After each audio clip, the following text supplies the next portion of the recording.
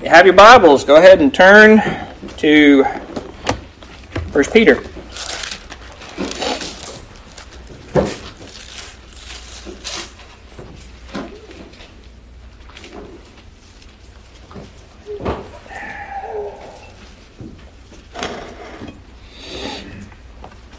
First Peter, we'll jump into chapter 2, starting in verse 1. Wherefore, laying aside all malice and all guile and hypocrisies and envies and all evil speaking, laying all that aside, as newborn babes desire, long for, the sincere milk of the word. And that word sincere literally is a compound of that word guile up there and not.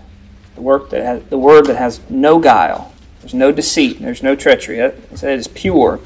The sincere milk of the word, that ye may grow thereby, if so be you have tasted that the Lord is gracious. You can't desire that milk until the Lord's already given you a taste for it. And once you've got that taste, we need it. We need it. And we need Him. We need Him. To whom coming, Jesus is whom we're coming, as unto a living stone, disallowed indeed of men, but chosen, or elect of God, and precious, valuable, highly valuable.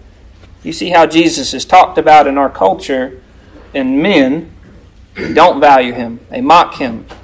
See treatment on cartoons like Family Guy. It's a joke.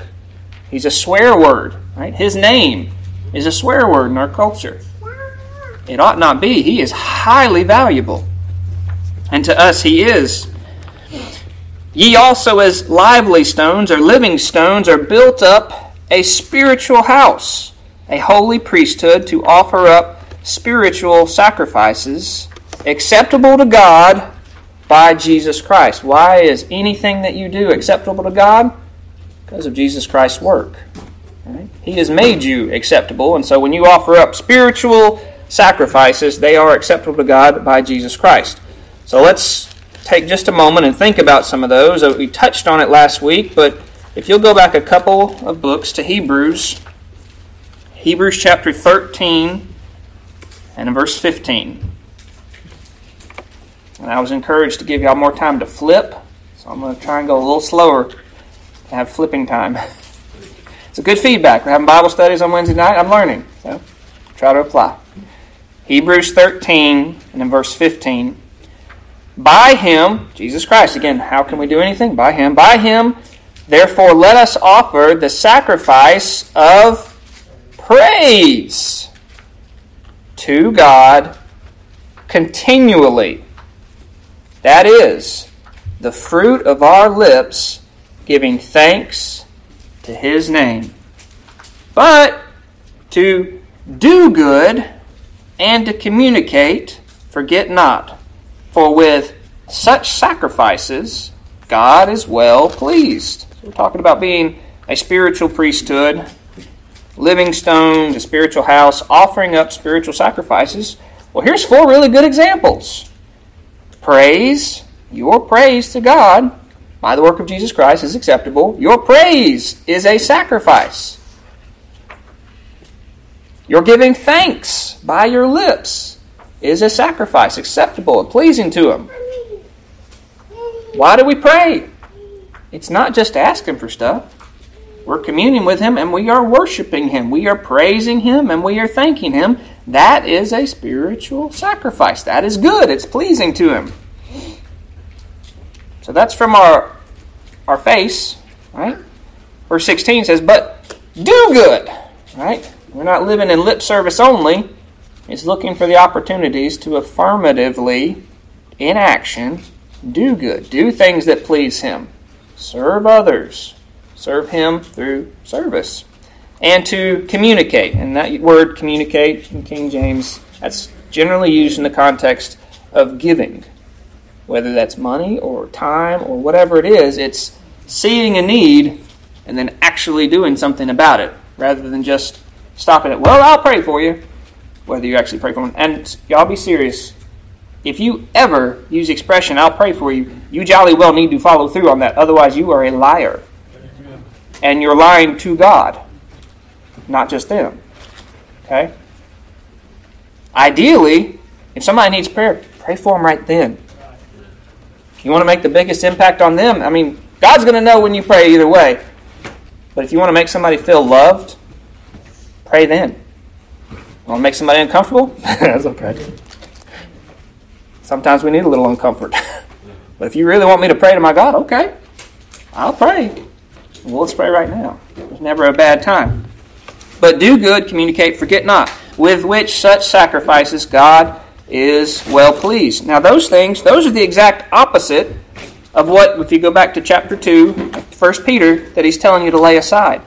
Malice, guile, deceit or trickery, hypocrisies, playing the part, acting the part but not really from the heart, envies, being jealous of what somebody has or what somebody thinks or whatever it is, evil speakings, that's legal terms, that's slander. I think libel is if you write it down, slander is if you say it out loud. But evil speaking, talking bad about folks, those are not acceptable and well-pleasing. That's the old man, that's the things of the flesh. Lay that aside. Wave my hand over here and my camera's catching it and it's distracting me. Lay aside. This is, this pattern is found throughout 1 Peter of what do we lay aside, what do we do instead. It's not just stop these bad things, but you got to affirmatively do something in its place. You just leave a void in your life, something's going to fill it. All right? So fill it with good things. So back in verse 14 of chapter 1, it said, not fashioning yourselves according to the former lusts in your ignorance. But what's the positive? As obedient children, being sober in your mind, hoping to the end, girding up the loins of your mind, being holy. Not that, but this. Okay? And what is, former lust? Sometimes we use that word, sometimes we don't. It is a sensual desire, often a lawless passion. It is when you are craving things that please your senses, whether things that you see or taste or hear or smell, whatever. It is literally you're pleasing your senses. And you're craving those things, and often, if you don't get them, you get put out. Right? Is it wrong to desire food? No. Your body needs it. Is it wrong to desire it so much that you won't eat unless it is a particular thing of a certain quality and it makes you look a certain way and you can have your socioeconomic status on display with your food? Well, yeah, that's a problem. Or you eat so much that you are gorging yourself. Right? This is all things in moderation. Let your moderation be known to all men. Right? I can't give you a bright line about where that is in your life. Right? But if you are desiring something so much that if you don't get it, you're getting upset, that's probably a problem. Okay? Most likely it is. The lusts of your flesh. And if y'all have questions about what that may be in your life specifically, we can talk about that. We could spend a whole sermon on that. I don't want to. I think for the most part, we know when we're desiring things in this world in lieu of desiring things that are good and profitable and glorify God. Right? All right. So that question, if we're for these spiritual temples, how are we to use these temples? Our bodies are described as being a temple of God. That's where the Holy Spirit dwells when we're born again. That's a special thing, right? Then if you look back in the Old Testament when the Jews or Solomon was instructed to build a temple and God, had His presence visible there. There was like a smoke that filled the temple. When He came down that first time, the priest couldn't even minister in there. Right? It was a special place. He said, I'm going to reside here. Now we know God is everywhere and it couldn't contain Him, but He was showing that I'm going to be here. And you know what they later did with that temple? They completely desecrated it. Years down the road, they're building idols and putting them inside the spot that God said, I'm going to dwell. Right? And they're just all manner of evil and untold, worshiping the sun. They did not use that physical temple in a way that glorified God. When we use and misuse our bodies in our life, it's the same thing. We've been created for His glory, And when we misuse that, that's a shame on us.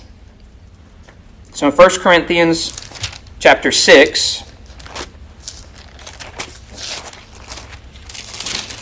1 Corinthians chapter 6, and the context of this is fornication with a harlot, but we'll just jump in a little bit farther. In verse 18, it says, "Flee fornication." Fornication is all manner of sexual sin. Flee it. Outside of marriage, there is no other acceptable opportunity. Everything else is sexual sin. Flee fornication. Every sin that a man doeth is without the body, but he that committeth fornication sinneth against his own body. What? Here's a question. Know ye not that your body is the temple of the Holy Ghost, which is in you, which ye have of God, and ye are not your own? That's very contrary to the American spirit. I'm my own man. I'm going to pull myself up by my bootstraps so I can go my own way. You can't tell me anything. You're not your own. You're Christ's. You're His. He bought you. Verse 20. For ye are bought with a price. Therefore glorify God in your body and in your spirit, which are God's. You were purchased by a very, very high price. Christ's blood. He bought you. You're His. You're His bondslave.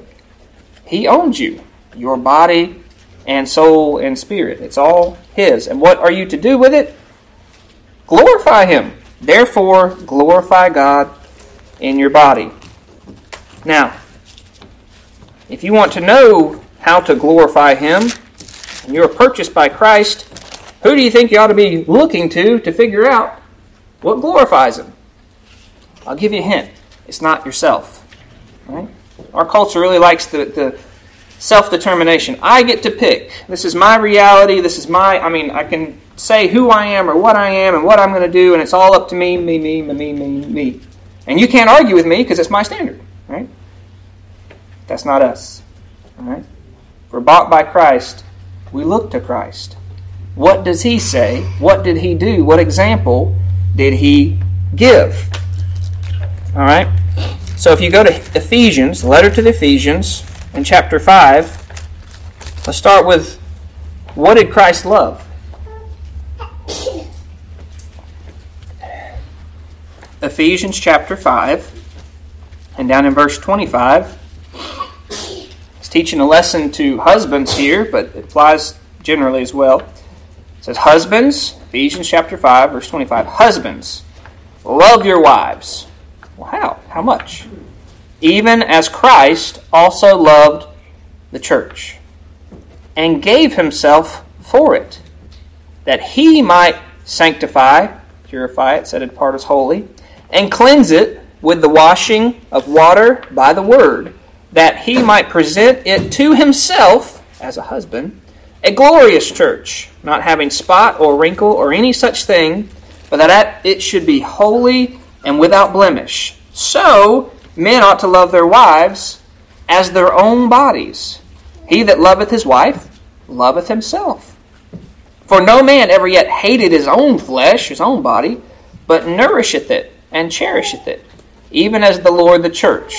For we are members of His body, of His flesh, and of His bones. All right, so there's one lesson there we could take and expand upon, and just remind you, husbands, of how much are you to love your wives? You're to love them as much as Christ loved the church. That's what your marriage is a picture of.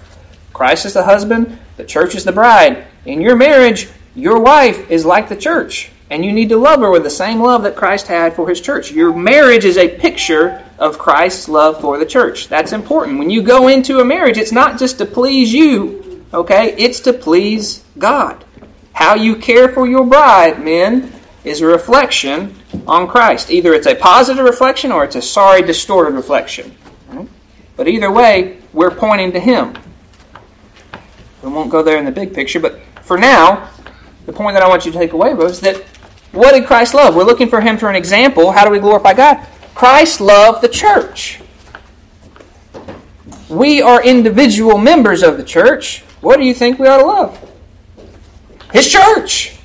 If Christ loved it, we should love it, and we're part of it. And so, on a collective scale, we should love His church, His family. our brothers and sisters in Christ, that's the church, the called out assembly, those that God has called out of this world to follow Him, right? That's who we should love.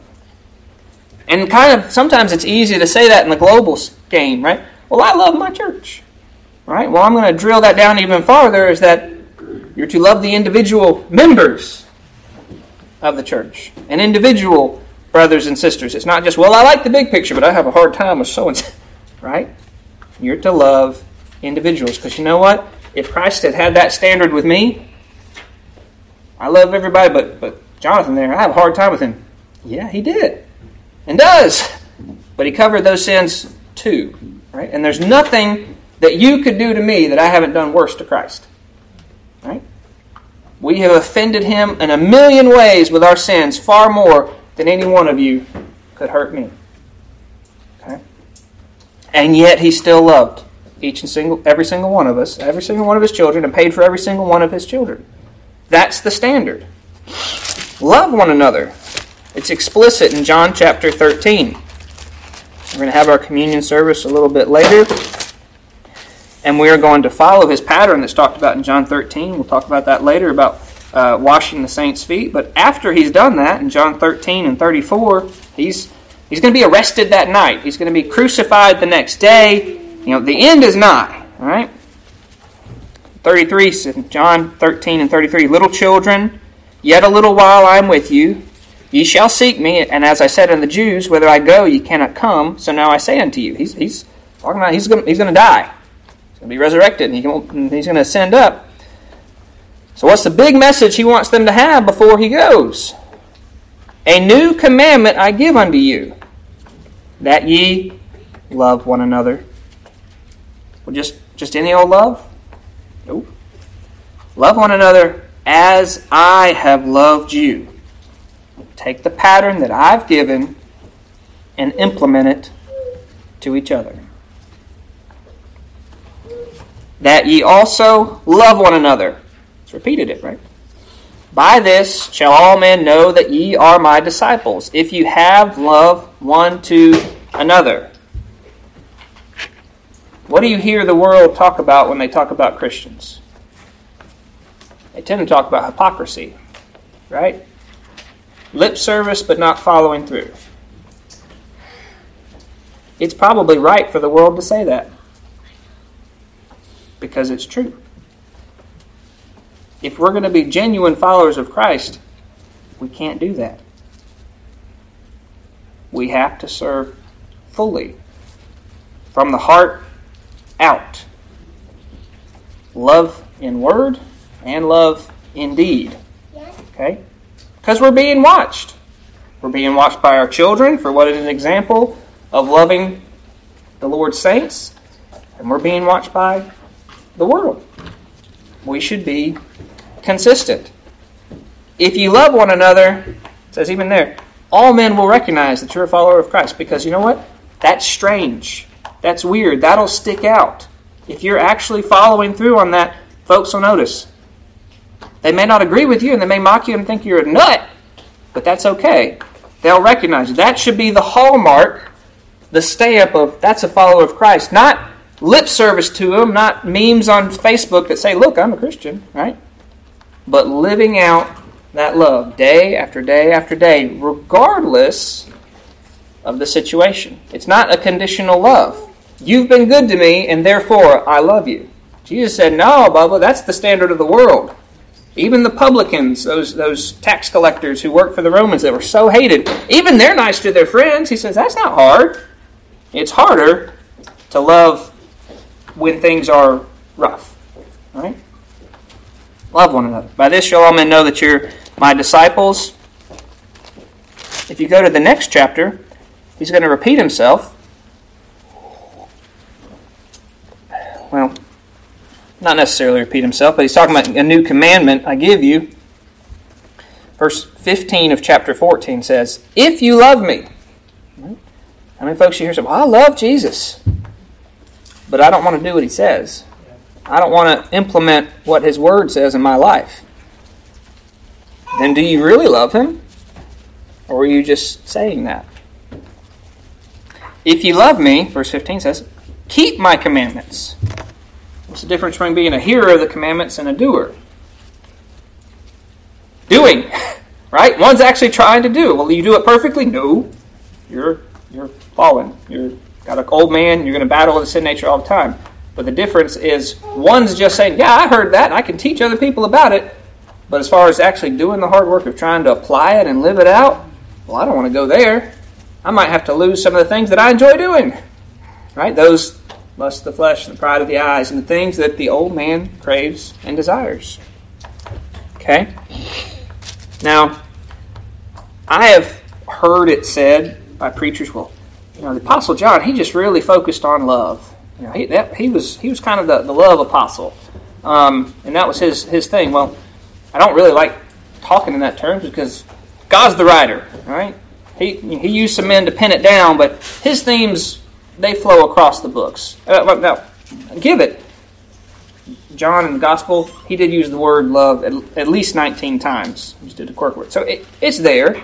And if you go to 1 John, it's very bold and prevalent. And so I'm going to look at a few of these examples of just how important and how often it's repeated throughout Scripture of emphasizing love. 1 John, the first epistle of John, chapter 2.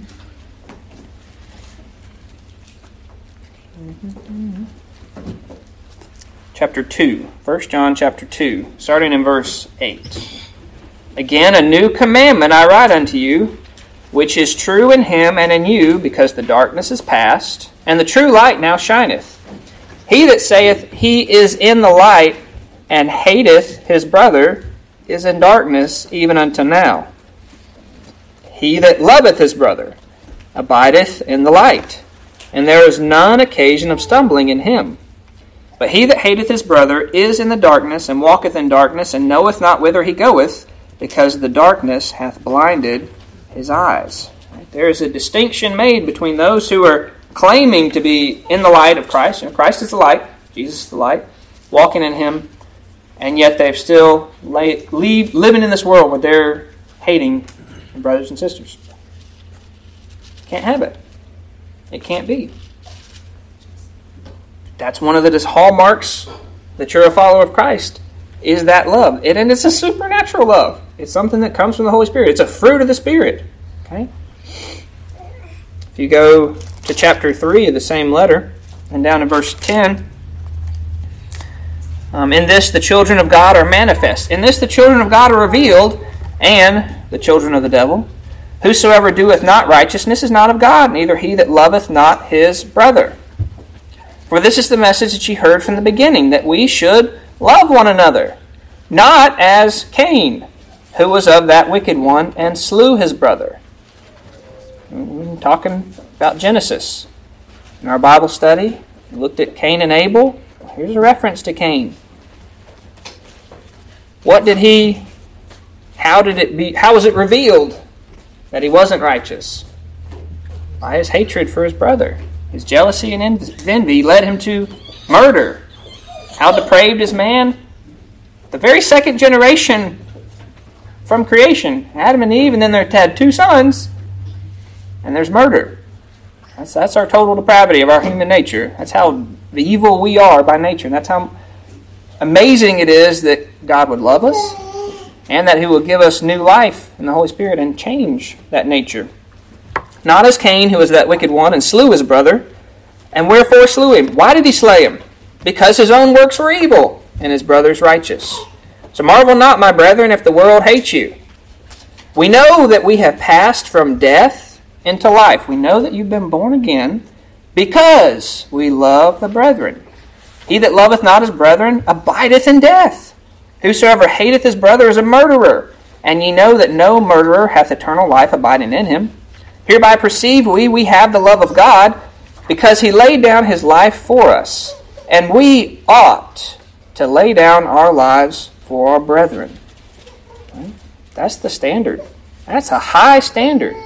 And yet we get bent out of shape when we're asked to do much, much, much, much, much less. Right? But whosoever hath this world's good, and seeth the brothers have need, and shutteth up his bowels of compassion from him, how dwelleth the love of God in him? My little children, let us not love in word, neither in tongue, but in deed and in truth. And hereby we know that we are the truth, and shall assure our hearts before him. So do you need an assurance this morning that you're a child of God? Do you love the Lord's children? If you do, you can be assured. That wouldn't be your case if you were still dead in trespasses and sins. You wouldn't. Okay? So is love important? Absolutely. Second epistle of John. It's only one chapter. But down in verse 5 it says, Now I beseech thee, lady, not as though I wrote a new commandment unto thee, but that which we had from the beginning, that we love one another. Verse 6, and this is love, that we walk after his commandments. That's a very different definition of love than the world will give you. Right? This is love, that we walk after his commandments. Loving the Lord, loving his people, and obeying him. Okay, so yeah, John had a lot of focus on love, but he wasn't the only one. Go back to the Philippian letter. Just a few examples in Paul's writings. Letter to the Philippians, chapter 1 and verse 9.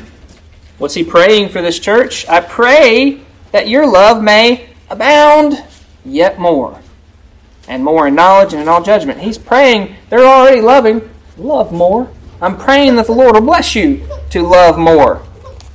Over in chapter 2 of the same letter, verse 2, fulfill ye my joy that ye be like-minded, having the same love, being of one accord, of one mind. Love important to the Apostle Paul? Yes. What do you so often hear quoted at weddings? 1 Corinthians chapter 13, right? The love chapter. The context of this chapter is talking about spiritual gifts. The folks at Corinth wanted to have the coolest spiritual gifts so they could look cool. And he's saying, even if you had the best of those things and you don't have love, he says you ain't got anything. Verse 1 says, though I speak with the tongues of men and angels and have not charity, I am become as a sounding brass and a tinkling cymbal. So let's put this in context of me. If I was the best preacher that you had ever heard, and I could speak in any language I wanted to, I could go over to Spain, I could speak there. If I go over to Russia, I could speak there in their native tongue, and I'm preaching the gospel and all these things. If I had the best speaker, and yet my motivation is not love, if I don't have love, I might as well be up there banging a cymbal or smashing a little triangle. There's nothing there. It's all just show. It's hypocrisy. Though I have the gift of prophecy and understand all mysteries and all knowledge, and though I have all faith so that I could remove mountains and have not charity, I am nothing. Charity should be very central to our life. Though I bestow all my goods to feed the poor, and though I give my body to be burned and have not charity, it profiteth me nothing. Right? You saw somebody doing those things, you're like, wow, look at that follower of Christ. But if the motivation isn't a love for Christ and love for his people, it's just for show. It's empty. So what is love? What is real charity? Charity, if you look up the definition of the word charity in an older dictionary, it'll give you something that says like Christian love. You won't find that in a modern one, but charity suffereth long. Other versions may say patience. Suffering long. That gives you a real vivid description, right? Means it's not always easy. In 1 Thessalonians, Paul would commend them on their labor of love, right? There's some effort that goes into caring and ministering to other sinners, right? Charity suffereth long and is kind. Be ye kind one to another, tender-hearted, forgiving one another, even as God, for Christ's sake, hath forgiven you. That's one of my children's memory verses. We have to say it a lot, because often as brothers, we're not kind to each other, and often as adults, we're not kind to each other. We can be short-tempered, and we can slip up, and we can allow things to get under our skin that we ought to let go. To be long-suffering, kind. It envieth not. It's not jealous. Someone else has better gifts or stuffs or time or whatever. Look at them. I'm irritated. No. That's not charity. Charity envieth not. It vaunteth not itself and is not puffed up. It's not an inward focus. And if you look at Jesus' example, was he focusing on what he needed? Or his glory or his fame? No. Often he's in some obscure land ministering and tending to those that society could care less about. Right? The weak, the infirm, the nasty with these diseases, the ones who didn't have any power or prestige, he's off there giving of himself. Rising early and staying up late. Self-sacrificial love. That's the charity we see from Christ. Not puffing yourself up, not being arrogant or boasting. Does not behave itself unseemly, that which is inappropriate. Seeketh not her own. You're not focused in on self-interest. Is not easily provoked. Y'all, I fail there. Whew, I fail there. It's not easily provoked. Lord, help me to love more that I would not be easily provoked, particularly around my children. Thinketh no evil. I am not assuming the worst in folks. That's not a charitable attitude. I'm assuming, well, I have to make some assumptions based on what someone said or didn't say, or where they are or not. Am I assuming the worst? If that's my default, then I'm not being charitable. Whereas charity would assume the best, hope for the best, right, among each other. Rejoiceth not in iniquity. That's not being happy when somebody gets what's coming to them, in our carnal expression, right? Desiring that harm would come. Now the Lord says He is the judge. Vengeance is His, and He will repay. But it's not our job to rejoice in hardship. Rejoice not in iniquity or wickedness, but rejoiceth in the truth. Beareth all things, believeth all things, hopeth all things, endureth all things. Charity never faileth. Okay? So there's several examples from Paul. Even in the short little epistle of Jude, the book right before Revelation, in his intro to that letter, he says, mercy unto you and peace and love be multiplied. Be multiplied. And little boys and girls are learning about their addition and subtraction. Which grows faster, addition or multiplication? Multiplication, right? Significantly faster. So Jude is saying, here's something that's really important that needs to grow and grow big. Love.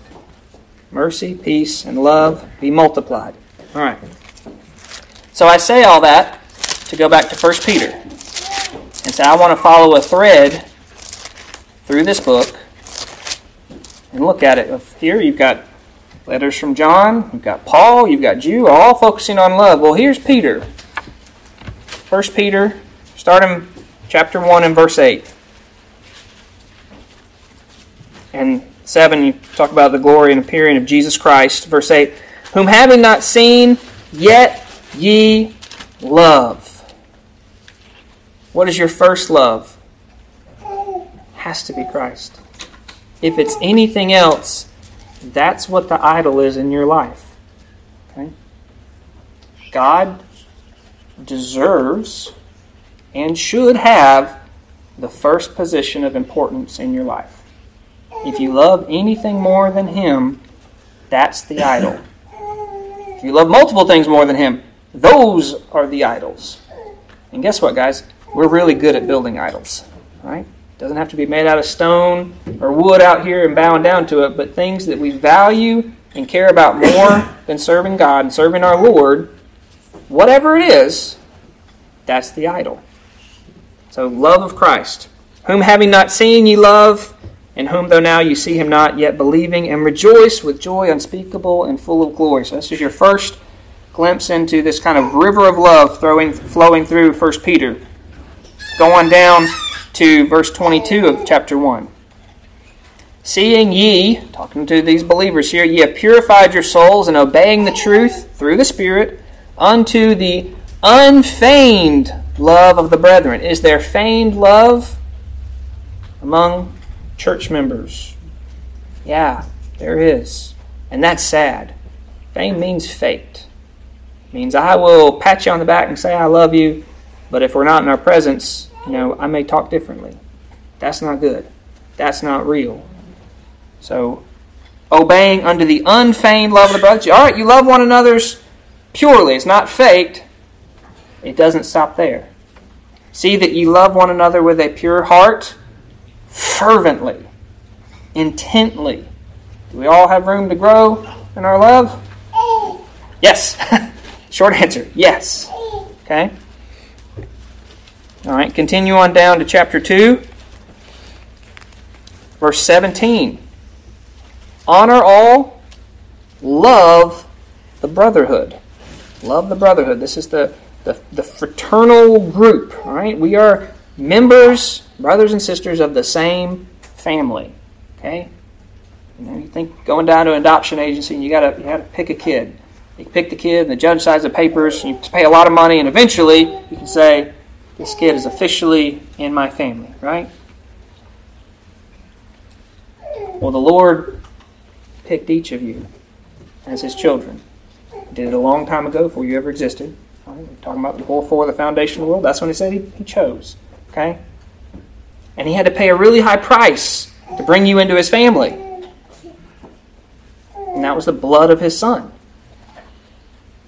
To put away the sins that we are so gross and vile and covered with every day. Can I get to a point where I don't sin? Not while we're still breathing. There'll be a day when there'll be no sin. And He cleaned you up, paid for you with His Son, and brought you into His family. But not just you individually. He brought others. And you'll recognize them because they love one another. And you love them. Are they worthy of your love? You better believe it. Because Christ put the value on them. And that value was great and high and precious. It was His own life. Okay? Fear God, honor the King. Love the brotherhood. Continue on to chapter 3. Down in verses 8 and 9 it says, Finally, be ye all of one mind, having compassion one to another, well compassioned, loving as brethren, being pitiful, being courteous. Be ye kind one to another, courteous.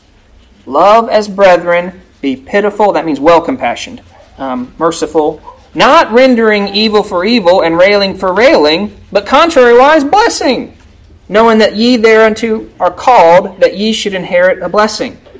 Okay? In that context there, verse 9, not rendering evil for evil and railing for railing, that's not talking about interactions outside of the world.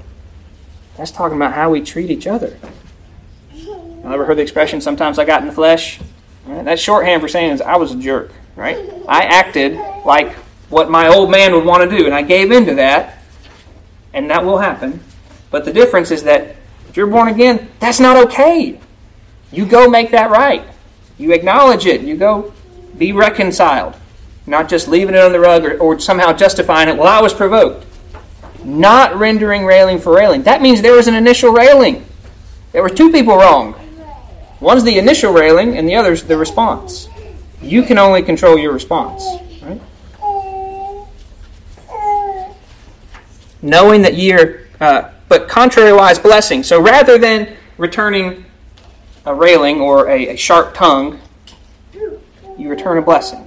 Whether that's praying for them directly or speaking softly or desiring the best for them in spite of how you've been treated. That's real love, right? Was Christ treated very well? No. Did He do anything to deserve it? No. He was treated horribly and ultimately killed, and yet He didn't return the railing for railing. He didn't, and that's the example that He gives. All right.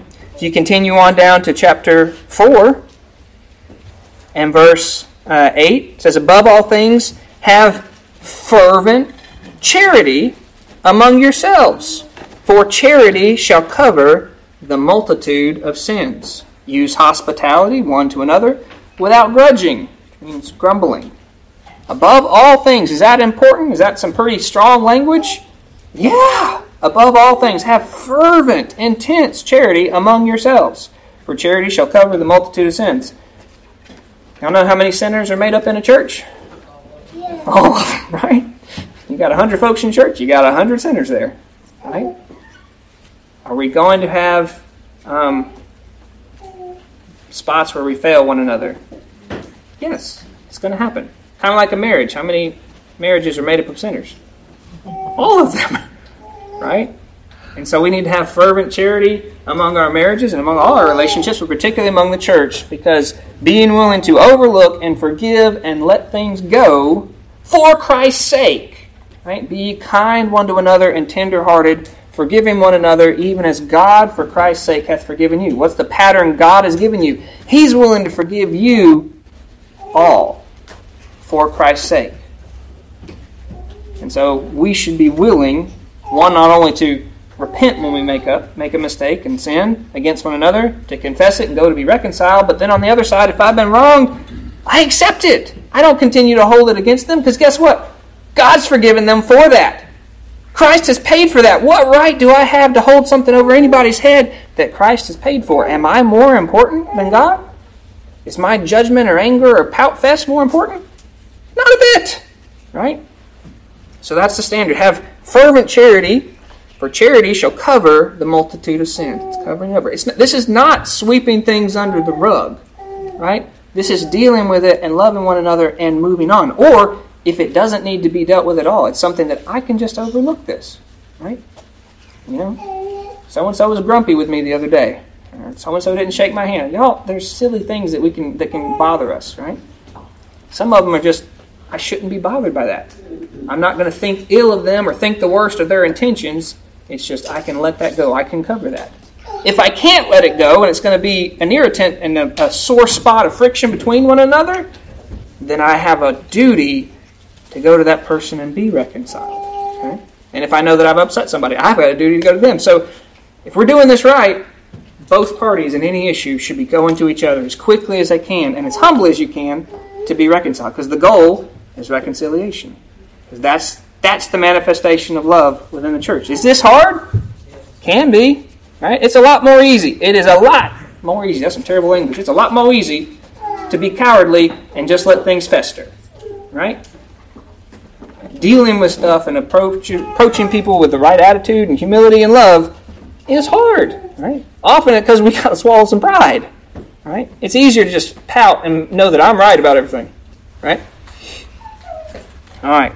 For charity shall cover a multitude of sins. And then over in chapter 5, you get one more. Verse 14. This is how the letter ends. Greet ye one another with a kiss of charity. I'm not expecting y'all to go around kissing each other. I'm not asking that. But this is how close and loving these church believers should be.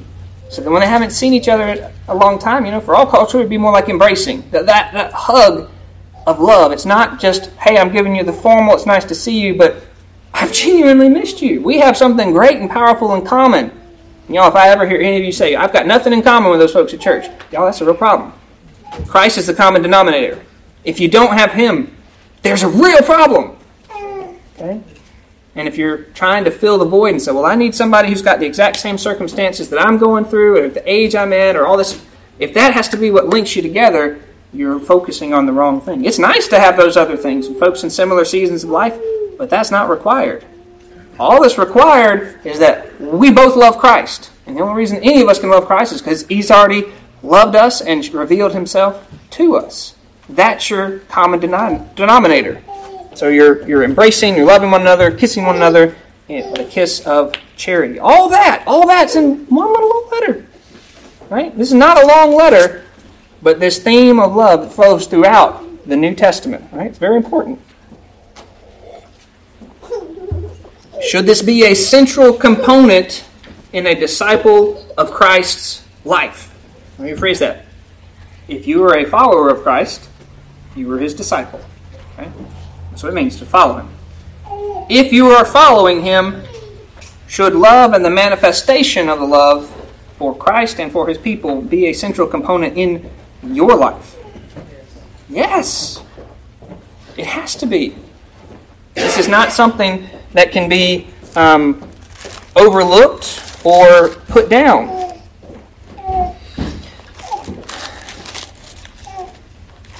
I have a thought, and then maybe I can find it real quick.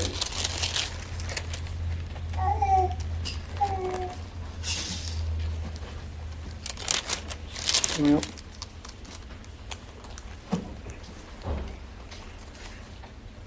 I can't. We'll find that another day. So love is a central component. So much so that when we talk about communion, you know that one description for that is a feast of charity. Go to Jude. Back to Jude in verse 12. Context of this is false teachers, false prophets who are they've slipped into the church and they're teaching the wrong things, but they're really teaching things of the world. All right. Woe, verse 11 says, "Woe unto them, for they have gone after the way of Cain." Right? Jealousy, envy, murder. Ran greedily after the error of Balaam for reward. Remember, Balaam was that soothsayer who claimed to be a follower of God, and yet when money was offered to him, he's willing to go try and curse God's people. Right? Greedily after the error of Balaam, perished in the gainsaying of Korah. These are spots in your feasts of charity. When you have communion together as a church, when you gather together and they're among you, it's like having, bugs in the tater salad. Okay? Spots in your feast. This is a problem when they're there. And then the idea is that here in Jude is that you needed to be attuned to them and making sure they're not among you. But that's a description for the communion service, that feast of charity. We're going to observe communion. We're going to partake of the Lord's Supper, but it is an opportunity to come together in love. Okay? So going back to John, the Gospel of John in chapter 15, we'll give this standard. John 15, verse 12. "This is my commandment, that ye love one another as I have loved you. Greater love hath no man than this, that a man lay down his life for his friends. Ye are my friends, if ye do whatsoever I command you." Going back to that lip service thing of, yeah, I love Jesus. Yeah, what a friend I have in Jesus.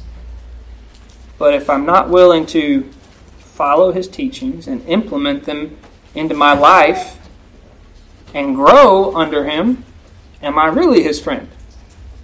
Or am I a false friend? Taking that name, but not wanting to take on the mantle of what it means to love him.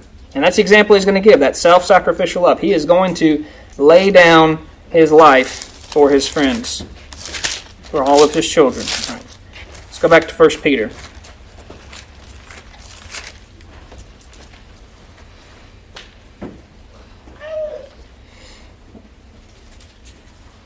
Starting in verse 7. "Unto you, therefore, which believe, he is precious." Our Lord is precious. "But unto them which be disobedient, the stone which the builders disallowed, the same is made the head of the corner, a stone of stumbling and a rock of offense. To them which stumble at the word, being disobedient, whereunto also they were appointed. But ye," you're different, got a different reaction to him, "but ye are a chosen generation, an elected generation, a royal priesthood, a holy nation, a peculiar people." And that peculiar means particularly purchased. You were bought. And you were bought individually. Not just a lot. I'll take 100 of those. No. This one, and this one, and this one. Particularly purchased, that ye should show forth the praises of him who hath called you out of darkness and into his marvelous light. We talked at Bible study, but where did I come from?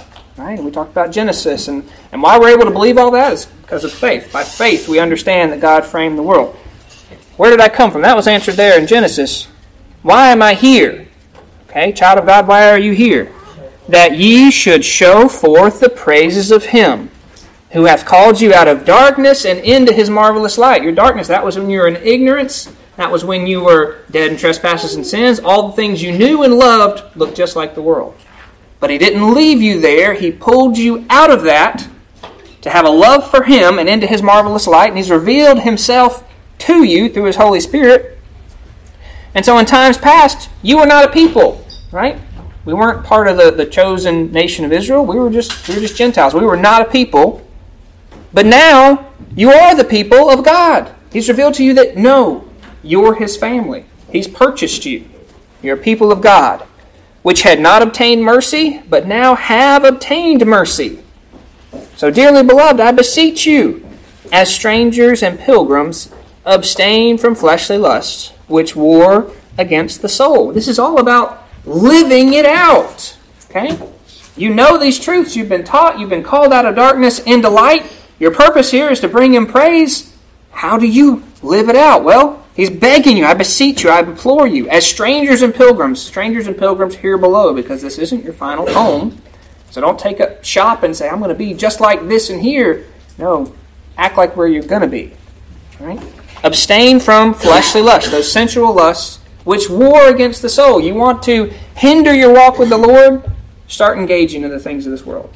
All right? Start overindulging in alcohol. Start eating to excess. Just fill in the blank. You know. All right? And if you don't know, we'll talk. Fill in the blank. But if you start indulging in those things that you know to be wrong, how's your walk with the Lord going to be? Not great. Right? It's going to war with your soul. You're going to have this conflict and this battle, and it's going to get worse and worse and worse. Until you finally repent of those things and start laying them down. Lay them aside. I beseech you, abstain from them. That means don't indulge at all. Abstain from the fleshly lusts which war against the soul, having your conversation honest among the Gentiles. That whereas they speak against you as evil doers, okay, that's the now, all right? You're living in the world, the Gentiles see you claiming to be a follower of Christ, they may speak evil of you now, okay? What's the end result? They may, by your good works, which they shall behold, glorify God in the day of visitation, okay? You may never convince them here. They may hate you your whole life. They may speak evil of you your whole life.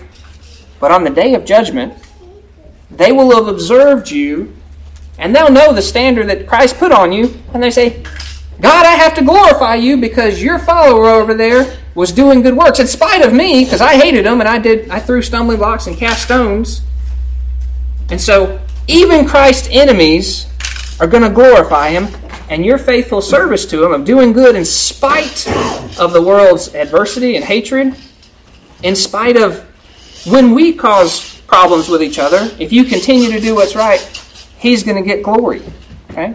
So even your enemies, even Christ's enemies, will glorify Him on that last day when they see, because they're going to see and observe and watch your good work. So those who are talking about modern Christians, well, they're just a bunch of hypocrites, and they may say that about generally, but if they see and observe your life, they may never say a good thing about you while you're alive. But on that last day, they'll have to say, Lord, this one was serving you. He was doing works in your name. And I think that's probably enough for today. Anybody have a song you'd like?